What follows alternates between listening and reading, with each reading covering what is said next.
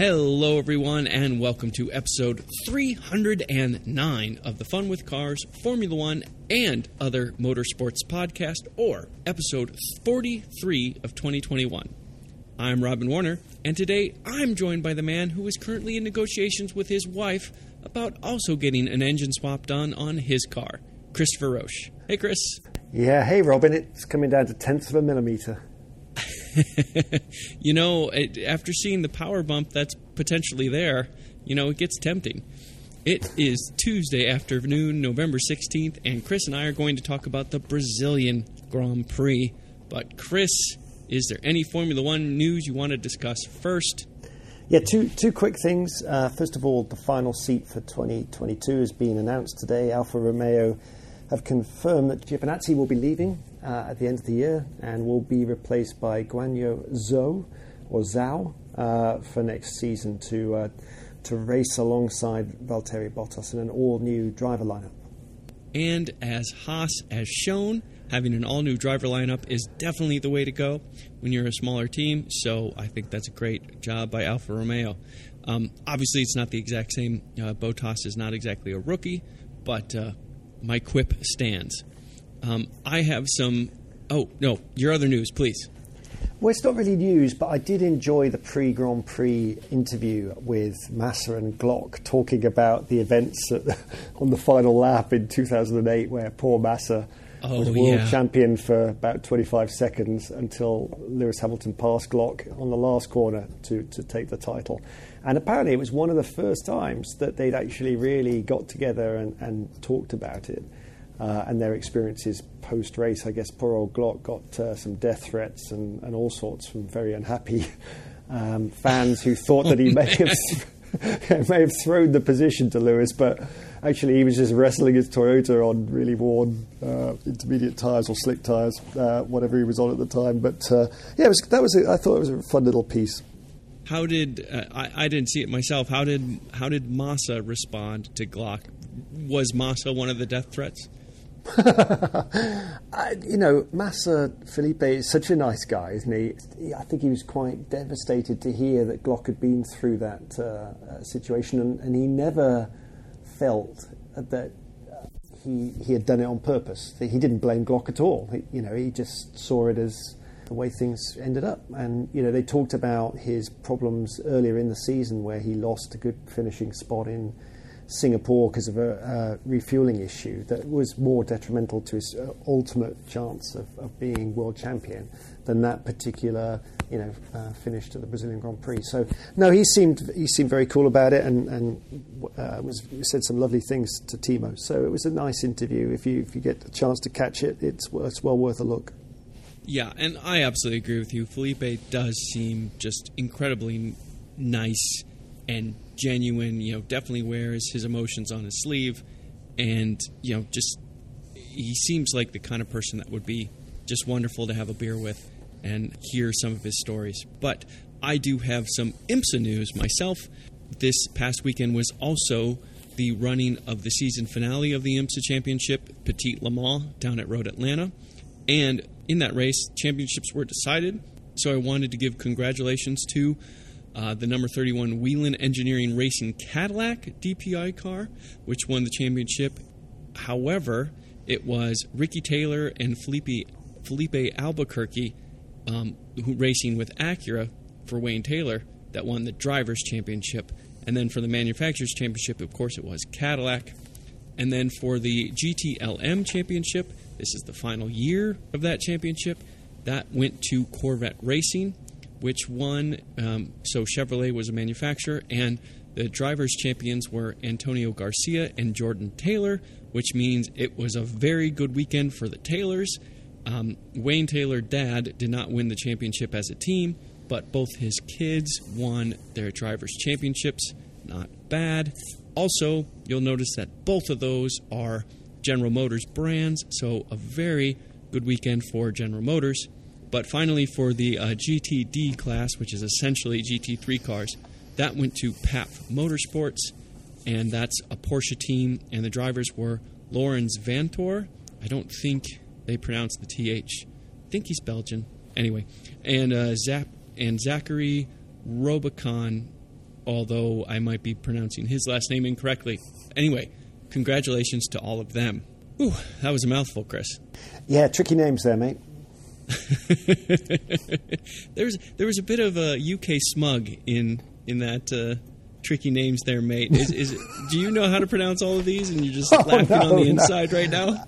No, not at all. I wouldn't have done any better. Anyway, on to the Brazilian Grand Prix. The entire weekend was exciting. It was the third and final sprint race, or sprint qualifying, or whatever. And it was also kind of in like this emotional lead into like the last four races of the championship that's just heating up and heating up. So we really, of course, we have to start with Friday. We knew that Lewis Hamilton was going to get a 5-place grid penalty because he received a new internal combustion engine in the back of his Mercedes Formula One car. So we knew that was going to happen, but he jumped right into the weekend with really strong results on Friday. I have to say, I'm still recovering. I mean, what an emotional roller coaster the whole weekend was. There were times where I thought that Lewis's title ambitions were still, alive, and other times I thought they were utterly dead. And I thought, it was Max's championship pretty much in the bag. I mean, yeah, with the penalty obviously was disappointing. It was expected that Brazil would be a track that would suit Red Bull and Max. So obviously the last thing you'd want is for Lewis to have to start 5 places behind wherever he qualifies. But then, of course, he showed great pace in the Friday qualifying session. Immense pace. Yeah, I mean, more than 0.4 of a second quicker than Max. And so it looked promising that we were going to have a good fight during the sprint and the Grand Prix between the two of them. And then it all kicked off post-quali.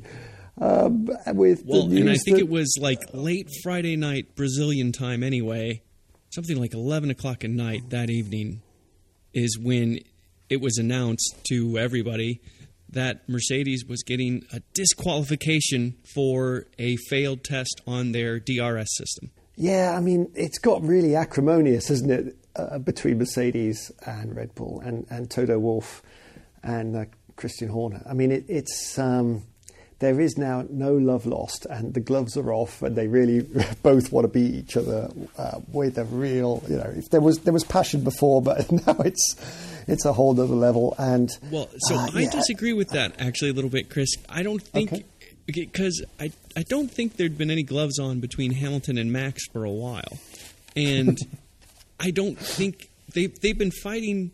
Considering no gloves, they've been fighting relatively gentlemanly, considering all that. What's different now is the team principals have removed their gloves. And I'm, just to be blunt about it, I would not want to take my gloves off in front of Toto. That does not look like a small man. And I do not have tons of interest in having no gloves. But, man, it seems to me like, as much as anything, Toto Wolff is really starting to feel like there's some disparate moves in decision-making at the FIA level. Well, so the decision to disqualify Lewis, whilst technically meeting the requirements based on how the regulations are written, the rear wing failed the test. So when the DRS flap is open, the gap should be no larger than 85 millimetres. Apparently, on one side, it was 85.2 millimetres.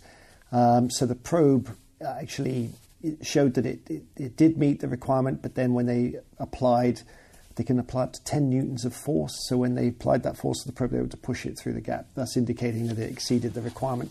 But the point is that the wing had some sort of failure, albeit minor one, which was why it wasn't meeting the regulation. And what Mercedes was so unhappy about is that usually if the vehicle, the car in some way has been damaged, whether it's during a qualifying or race, then there's some dispensation to allow for the damage and therefore why the car can't meet the requirement. So a good example is, if two cars come together during a race and some of the bodywork is damaged, then obviously you can't expect it to meet the same dimensional requirements. Or weight requirements necessarily. Exactly. And what Wolff pointed out was that Red Bull have been having to repair their wings, at least on a couple of occasions in the last few Grand Prix, most notably at Mexico, because they were actually cracking, and so they were putting tape on the wing to make sure it survived through the various qualifying sessions, and yet nothing was being done to say that they weren't legal. And the other point that was made is that if you run, no checks are being performed between Q1 and Q2. So if Mercedes had run that wing in Q1 and Q2 and then happened to notice the issue and repaired it prior to Q3, then there would have been no problem. And Lewis's fastest lap and first place grid start for the sprint would have counted.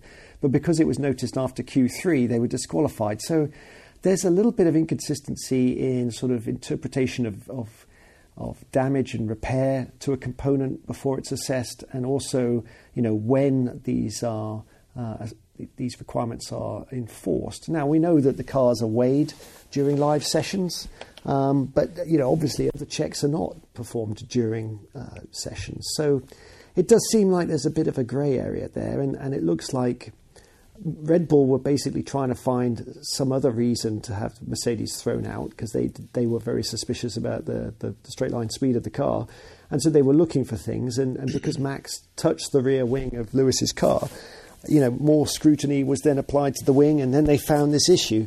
So it feels like a bit of a Red Bull-led campaign against Mercedes to some degree.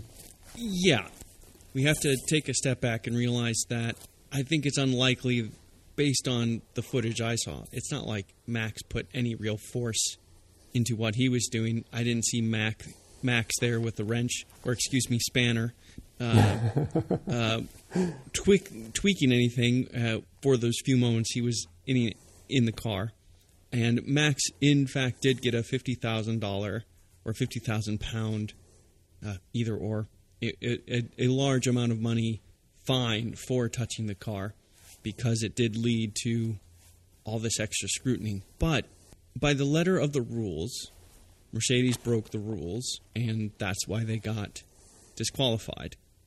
But just as you said, within that gray area, it does seem to be all on one side, going in one direction in terms of Red Bull. They've been playing with their ring quite a bit the last few races. And just as you said, Max touched it prior to the issue. So it just, I think by the letter of the rules, we have to say it turned out the way it did. But I am sympathetic to why Mercedes would feel a bit short-shafted, like third-degree treatment here. Yeah, it does sound like that there was a lot of analysis performed on exactly what Max did and touched and how much force he applied. They used onboard camera footage from, I think, Lewis's rear view camera, and I think also Sebastian Vettel's car was parked in a way that gave them a good camera angle. So they did make sure that it wasn't Max who had damaged the wing. So I think it was due diligence placed there, and they probably came to the right conclusion that he wasn't the cause of the damage. And I guess he was trying to feel the underside of the wing anyway, because they think that maybe they're using some sort of flexible surface on the underside of the wing to help the high-speed performance. Christian Horner was making comments about that after the race on Sunday, saying that Max believes that the underside of the wing is softer than the Red Bulls, but I mean, it's whatever. I mean, the wing meets the requirements. So, I mean, Red Bull struck me as it's really odd. They seemed kind of desperate over the weekend, which, as they were the team who were on the front foot with a great, series of results and with a healthy championship lead, I found to be very odd. But their whole language and demeanour and the way they went about their racing was kind of like they were the ones trying to play catch-up, not the ones leading the championship. It was weird. Well, I think Red Bull has gotten quite good at the ones playing catch-up. That might be part of it, but it might have ultimately been to their own demise, because after all this going down, Hamilton was possessed and just insane. So we get to the sprint qualifying. Lewis Hamilton starts dead last, and 24 laps later, he's 10th. No, fifth. he's 5th. He's 5th He's fifth. He starts the race 10th because of the 5-place grid penalty, because of the internal combustion engine. So he goes from 20th to 5th. Almost, what are we doing? 6/10 of a car pass per lap. I mean, it's insane. Well, and he was fairly close to Perez. I mean, to Perez's, to defend his honour, we should say that he was being held up by Carlos Sainz, and probably would have been a little bit further down the road without that. But even so, Lewis basically got onto the back of that battle and probably would have got up to third if the sprint had been a couple of more laps. So, yeah, it was astonishing. I mean, in some ways, the disqualification combined with the sprint race made the weekend, because it was the first time the sprint was worth watching and was phenomenal. But hold on to see, now you're going to get me pumped up a little bit here. The sprint race was worth watching because of the politics that happened that put the championship contender in the back. This wasn't reverse championship order or any of that nonsense that's being discussed for next year. This was a collection of unique circumstances that led to the starting grid for the sprint qualifying that we had, and that's what made it as interesting as it was. Well, but now... And colder weather, too. We should add that. Now Ross Brawn could take that extra element and add that to the sprint races for next year, the random disqualification dial, so when they spin a roulette wheel.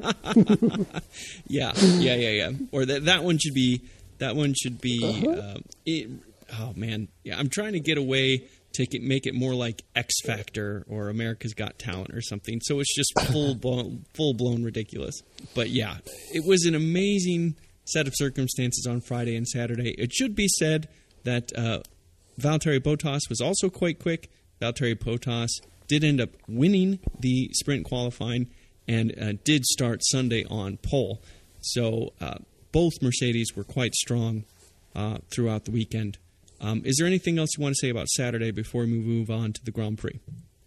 Yeah, I guess a couple of other things to note. So I was surprised that George Russell lost his 56 qualifying.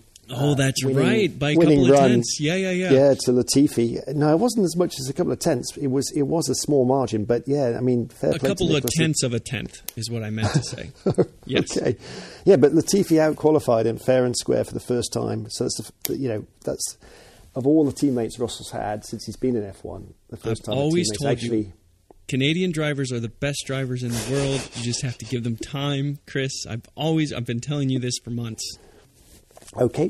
The other thing that caught my eye in the sprint was Carlos Sainz's drive. I mean, what a great drive he put in. I mean, really, made a fabulous start, got ahead of both Perez and Max Verstappen. Wasn't able to keep Max behind for long, but successfully kept Perez behind to the end. And it was a really, really strong race by him. So that really caught my eye. And then I thought Norris had a really good Saturday. Sunday was a bit downhill, but Norris had a good race to beat both Leclerc and... a good sprint to beat both Leclerc and Gasly. So those were the standouts for me, other than obviously Lewis, who just was extraordinary. Yeah, completely agree with you on Carlos Sainz. He drove incredibly well. And also, just generally speaking, it's good for you to give the tip of the hat to Lando Norris, because it definitely seems like in terms of momentum, Ferrari does continue to have a bit of momentum on McLaren in general. So the fact that Lando kept them honest was definitely for the good. Although, and I do feel it's important to say that Ricciardo, he was there. Ricciardo wasn't ways off. They were pretty close to each other.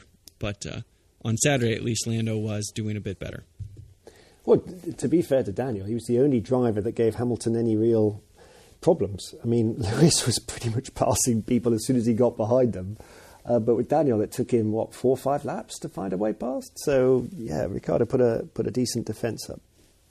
So, before we get into the race itself, I want to go back to the last podcast where we talked about favorite drivers and favorite teams based on what that poll was, but then our own personal.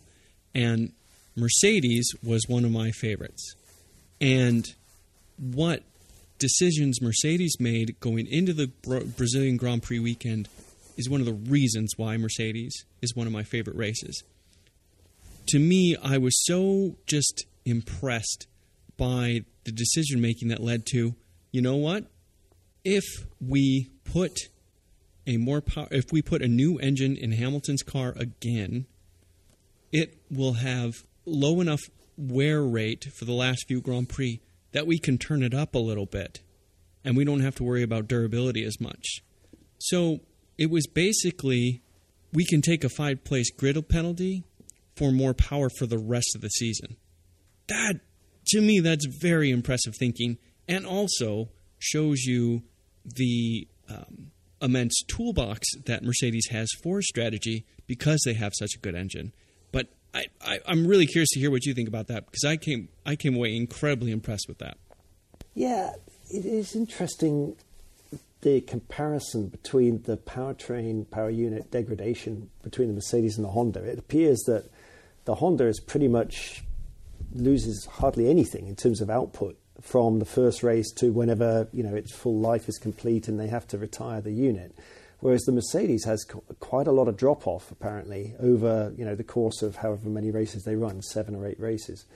And so there is a big change when you go from an older unit to a brand new one, as evidenced by the speed that Lewis demonstrated down the straights. So, and just the reliability concerns around the Mercedes. It is extraordinary that we've reached this point in the hybrid era where, at one stage Mercedes were just so dominant, and now you could argue that maybe Honda has, in some respects, a superior power unit. It's amazing how it's turned around a little bit, but even with that disadvantage, they're figuring out ways to overcome it and give themselves a good chance in the balance of the season.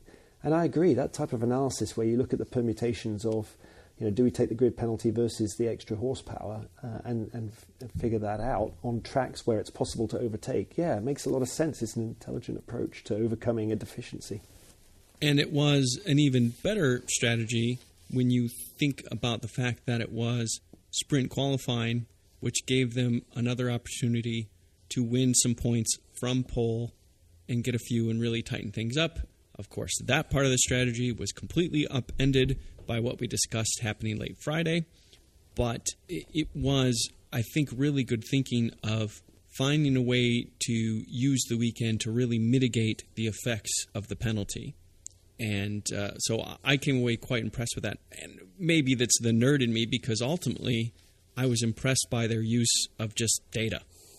I mean, that's ultimately what it came down to, is just looking at enough different databases to say, oh, if we do it this way, this comes out to be better than that. It wasn't a stroke of genius kind of move. It was just like, hey, let's pour through all this data and see what we can find out. At least that's what I gathered.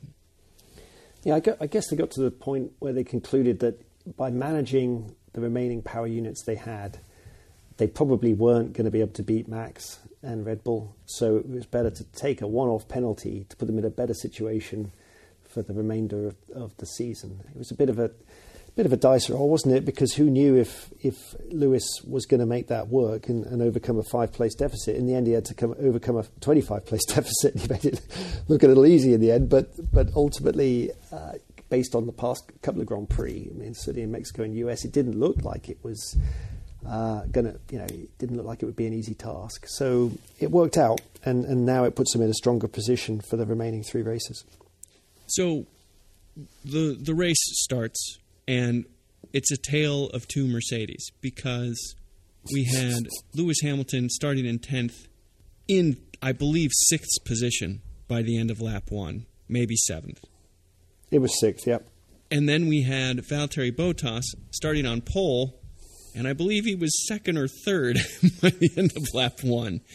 So it was a case of the 2 Mercedes converging on each other in a way that wasn't healthy. And indeed, I'll just skip ahead a few laps. Because of the start that Bottas had and the start that Hamilton had, the 2 drivers ended up swapping positions, I think less than 10 laps into the race.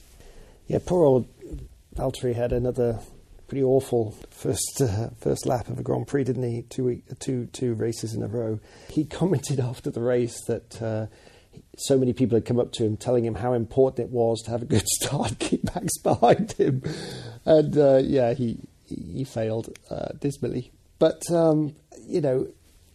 ultimately he still played his part. He was a good team player. He let Lewis through. Well, he let Max through, but he let Lewis through fairly easily. he let them all go. Yeah, sure. Yeah.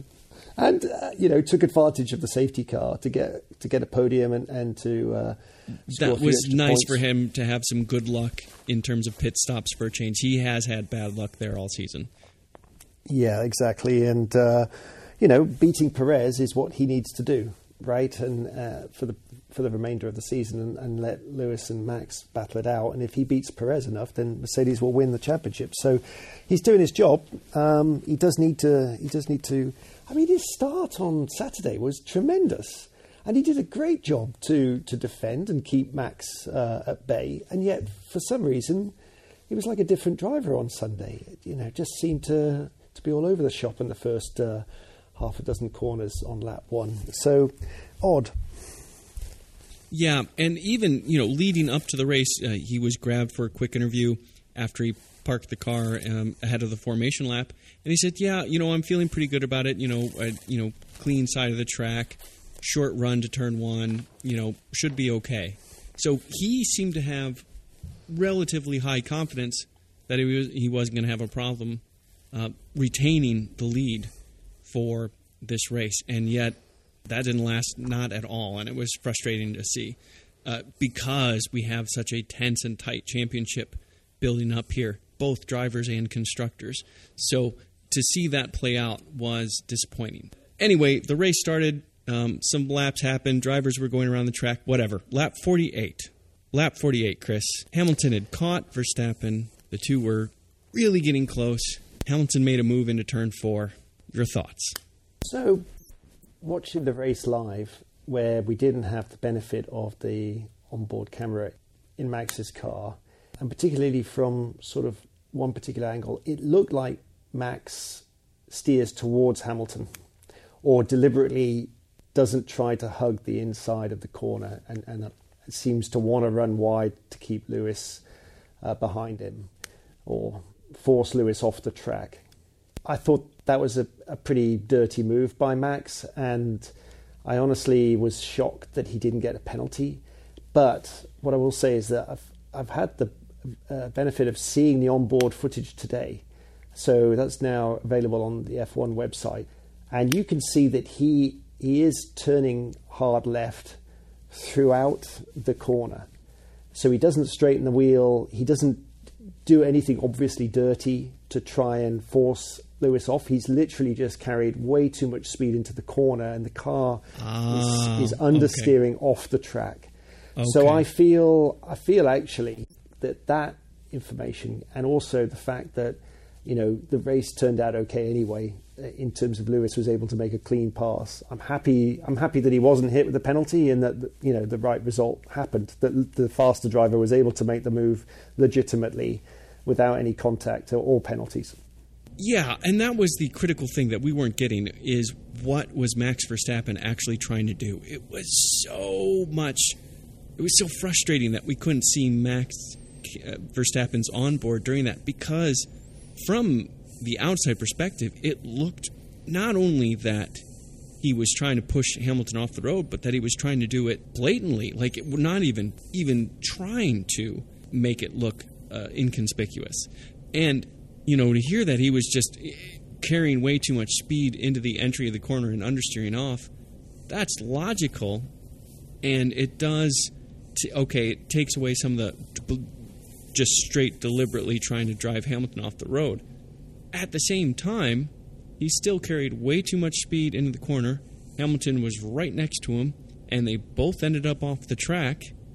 Is that still not just poor driving? Like if this were public roads, and I know there's a lot of differences between driving on public roads and racing, but that'd be reckless driving. Do you know what I'm saying? Like, it's like, okay, he didn't deliberately try to push him off the road, but he still drove inappropriately to make the corner and to complete the race. Well, so for me, how is that any different to what Alonso did at the US Grand Prix at the end of the straight, where he whistled in way too late on the brakes and forced, I think it was Giovinazzi and him to both go off into the runoff area on the outside of whatever that turn is at Cota. And we then had roles reversed where I think Giovinazzi did the same to Alonso a few laps later. And in both instances, the drivers were told they had to give the places back because you can't, we've been hearing from the stewards since Austria that you can't force another car off the track. You have to give them a car's width. That's what happened with Norris and Hamilton, right? Right, and can't gain any advantage as well as a result of your actions. So now all of that's been thrown out the window, and now we've got this let them race mantra where exactly now when you're being forced on the inside and someone's trying to go around the outside of you, you don't have to use your braking point. You could just whistle into the corner and understeer and come what may. That's absurd. And what I'm really concerned about is that unless they apply that same standard to the remaining 3 races, we may have an issue where Hamilton does that to Verstappen and is then penalised. So you've just got to be consistent, right? I think as long as the rules are fair for everybody, all 20 drivers on the grid, and they're applied consistently, that's all we want. But they're not.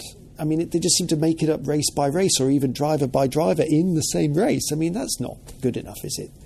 Yeah, no, I agree. And there is also... I'll tell you, the thing that frustrated me the most about what Christian Horner had to say throughout the weekend wasn't any of the rear wing stuff that was going on. I'm tempted to say rear wing gate because everything's a gate here in the U.S. But was when he said Max Verstappen raced him hard and Lewis would have done the exact same thing. No, I don't think Lewis would have.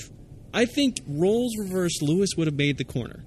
And I think roles reverse, it would have been similar levels of defense in terms of attempts, but it would have been more disciplined. What's frustrating to me, and we've talked about this in broader terms, about there seems to be more respect among each and every driver in IndyCar in terms of giving a lane and these types of things than in Formula One. And you made the point that's really more the modern era of Formula One. But boy, oh boy, I think Max is really pushing the boundaries of even that level of respect amongst the drivers. That's what's really hard for me to swallow, is not even consistency of the rules, though I agree with you, but just innate respect you have for other drivers on the road. Hamilton entered that corner ahead of Verstappen. He was a good quarter to half a car length ahead of Verstappen going into corner entry of 4. And Verstappen was way late on the brakes, carried extra entry speed, as you just discussed, and that's how he pulled it back even again. But he was never back ahead. So if you want to make the argument, at corner entry, that was Hamilton's corner, not Verstappen's. Yeah, it did strike me as a really desperate effort to hold on to the lead, and one that didn't mind if neither of them left, completed the turn. I think if they were so close to coming into contact, it's remarkable they didn't hit each other, and you kind of sense that if they'd come together and they would have both been out the race, then Max would have been happy with that result, right?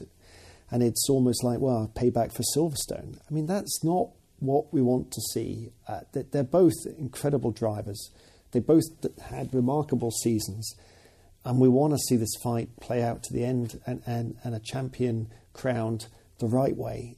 And it was a little disappointing. I mean, ultimately, I was relieved that Max didn't do anything too desperate later on in the race, and Lewis was able to make a legitimate pass that no one can argue about, and pulled away. He was more than 10 seconds up the road by the flag. It was amazing differential in performance. Oh, that's because of their soft under rear wing. They so at the end of the day, Max still had a great weekend. He only lost 5 points in the championship to Lewis. Right, because he got 2 points in the sprint qualifying, I believe, yeah? Exactly. Yeah, and Lewis didn't get the fastest lap because Perez came in and got new tyres to steal the 1 point away. So on the balance of everything, considering the pace that Mercedes and Lewis demonstrated at Interlagos, it's really good damage limitation effort. Still 14 points to the good in the championship with 3 races to go. So it was a good weekend for Max Verstappen. So he doesn't need to be taking Lewis out to win the championship. He just needs to keep doing what he's doing, drive consistently, drive fast, as he has all season. And he's got a really good shot of being world champion the right way, not the dirty way. We don't want to see repeats of 94 or 97, right, where Michael really won the championship in the wrong way. I mean, Michael won the championship the right way on 5 occasions, but on those 2, he tried to win it the wrong way, in my opinion. And Max is too good a driver, as was Michael, to win the championship that way. He needs to, I think, win it fair and square by racing hard on the track and giving each other room. Yeah. No real argument there. You and I are pretty much aligned when it comes to this.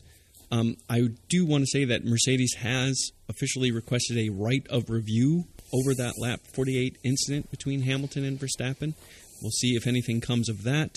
Usually the FIA is very good at stonewalling these types of things or not even stone, just being a brick wall and not letting it budge anywhere. But we'll see if anything comes of it, because it does seem like there is 2 different standards going on, and it is frustrating. But at the end of the day, I'm actually happy that it happened the way it did, in the sense that the review was no further action, because Hamilton could regain his composure and did make another pass completely on merit on the track, and did so by forcing Max to the inside of turn 1, which hurt his exit out of turn 1, which gave Hamilton a better, even more aggressive run on him into turn 4, which allowed the pass to be done actually before they entered turn 4. And it was that combination of things that really allowed the Hamilton pass to stick. And I think that there's just more satisfaction to the fans and to Hamilton himself that he didn't get that last position because of penalties. He got it solely on merit despite the penalties. Does that make sense? So in that way, there was poetic justice to it. Yeah, absolutely. I think if a penalty had been applied at lap 48, then the Hamilton detractors would have said, well, he only won because Max was given a 5-second penalty. This way, there can be no argument, right? You can say whether you agree with Max's defence in lap 48.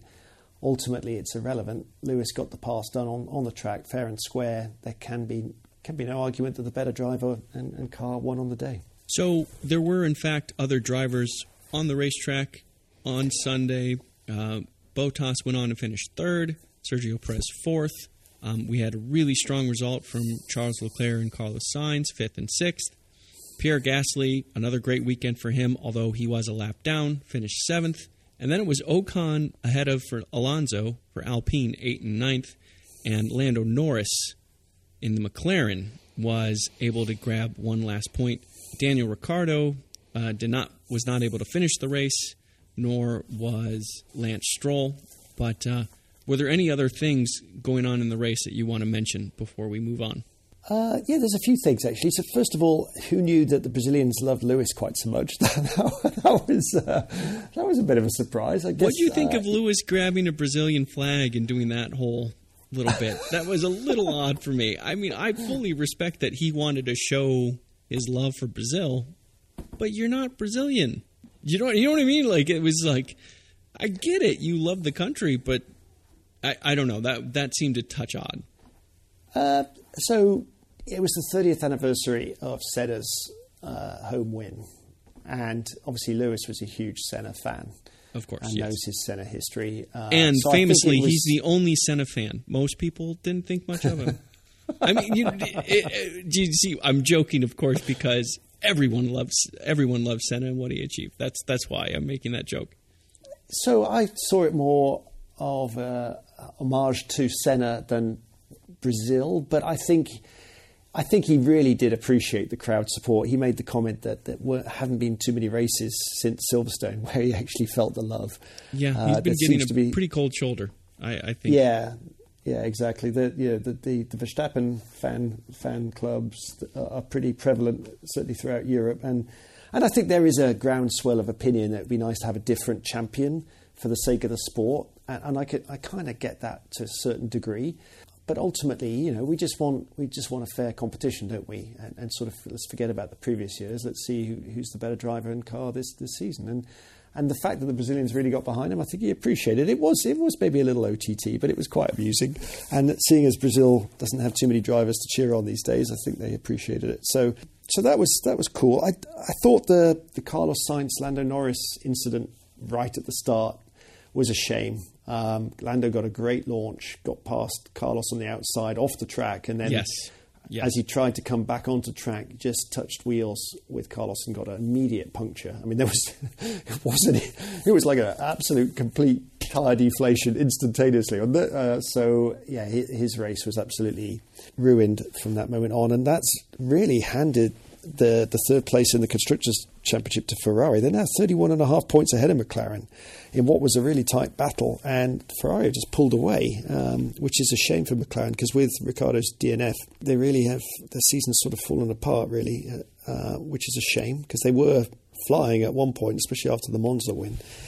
And then the other thing that I really thought was quite funny was that Russell beat Latifi in the race. Yes, that was the surprise of the Brazilian Grand Prix, certainly. It is interesting that you say so. Mercedes does now have an 11-point lead over Red Bull Constructors. Ferrari, as you said, is pulling away from McLaren.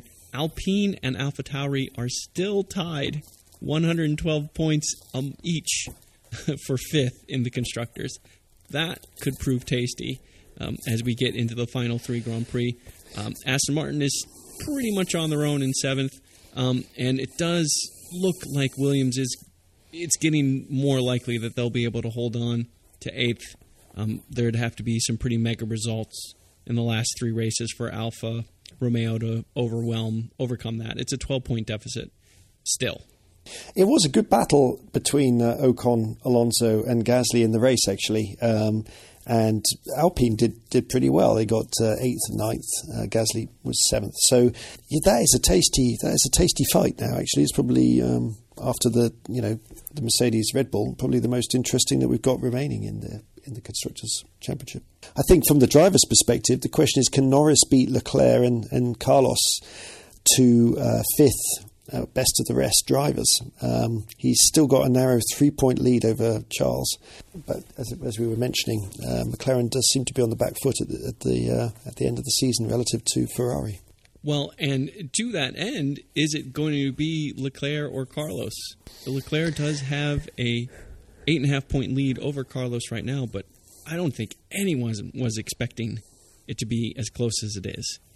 And just as you said, I mean, Carlos showed real impressive pace in the sprint qualifying, and if that were a Sunday instead of a Saturday race that happened, it could very well be Carlos Sainz, the lead Ferrari again.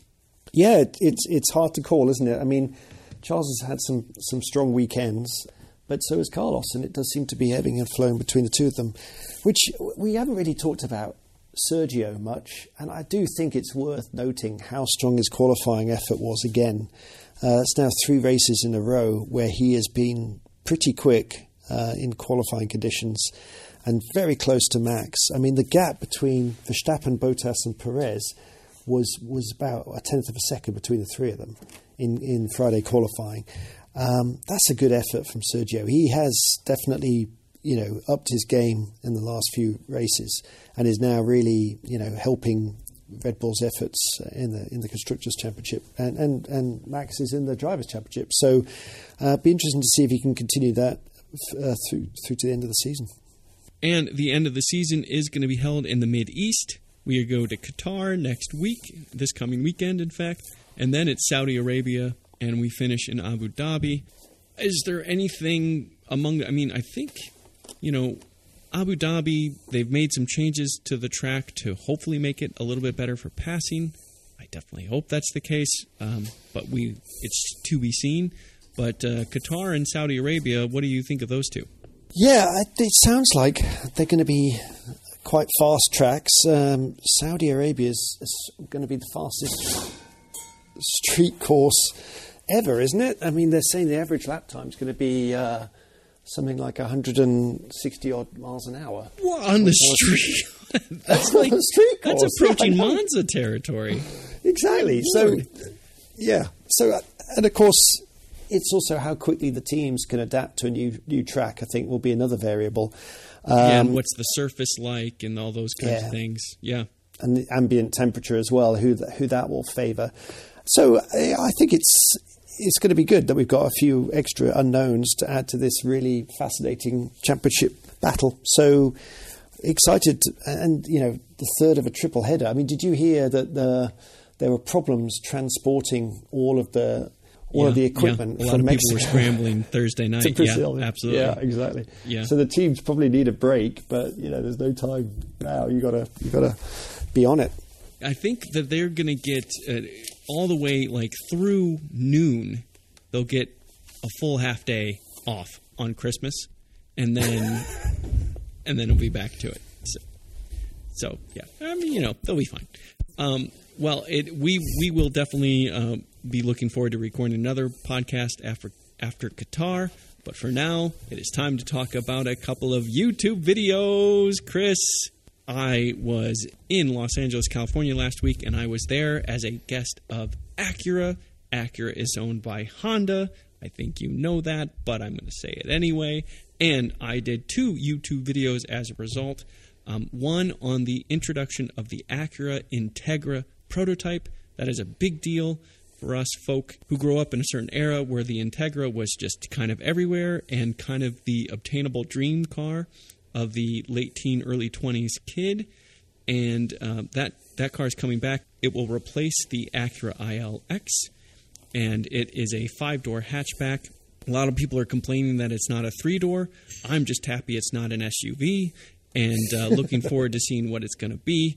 And my other video is on an SUV. It is the Acura RDX, the 2022 model year. Acura has updated that SUV for 2022. They made some improvements to the sound deadening, added thicker glass to improve cabin noise, and also fiddled with the shocks so that the sport mode is sportier and the comfort mode is more comfortable. Pretty amazing stuff, wouldn't you say? Well, I think a non-SUV is amazing enough. You had me at that. That's right. And there's still lots to be. What will the Integra actually be like to drive? That is still a big, big question mark. But the RDX, as the small SUV in the lineup, drives, it's above average SUV driving in the RDX. And that's nice because SUVs are so ubiquitous these days. Yeah, it's interesting. They do Honda and Acura, they do a lot of stiffening to the body for different trim levels. So to get the maximum out of their suspension, they actually add additional braces and struts to various points on the body to stiffen it up so the suspension can work more effectively. They're one of the few manufacturers that really do that in terms of body content versus trim level. And it's an interesting approach, and it seems like it does pay dividends to the actual driver, which is cool. It's a cool approach. Yeah, and as an engineer that might know a thing or two about that, it's interesting to hear you say that. This time around for the 22 model year, it was, adaptive shock tuning that made the changes. No braces that I'm aware of. As far as I can tell, they left the platform alone. But just belts. What's that? Just belt, no brace. But but your point is definitely valid. The TLX Type S is a really good example of that. That car is some 13% stiffer than the non-Type S to improve the handling characteristics of the car, and they did exactly that. But neither of those things are about Formula One, and we're going to stick to that for now. And we will be putting up a new show early next week to talk about Qatar. Until then, I want to thank you for listening. Please take a moment to review us on iTunes or on whatever platform you get our podcasts. Please leave comments on the episode of your choice by going to funwithcars.com. That is a website. As always, I can be reached at feedback@funwithcars.com. That is an email. I have to explain these things to the young kids.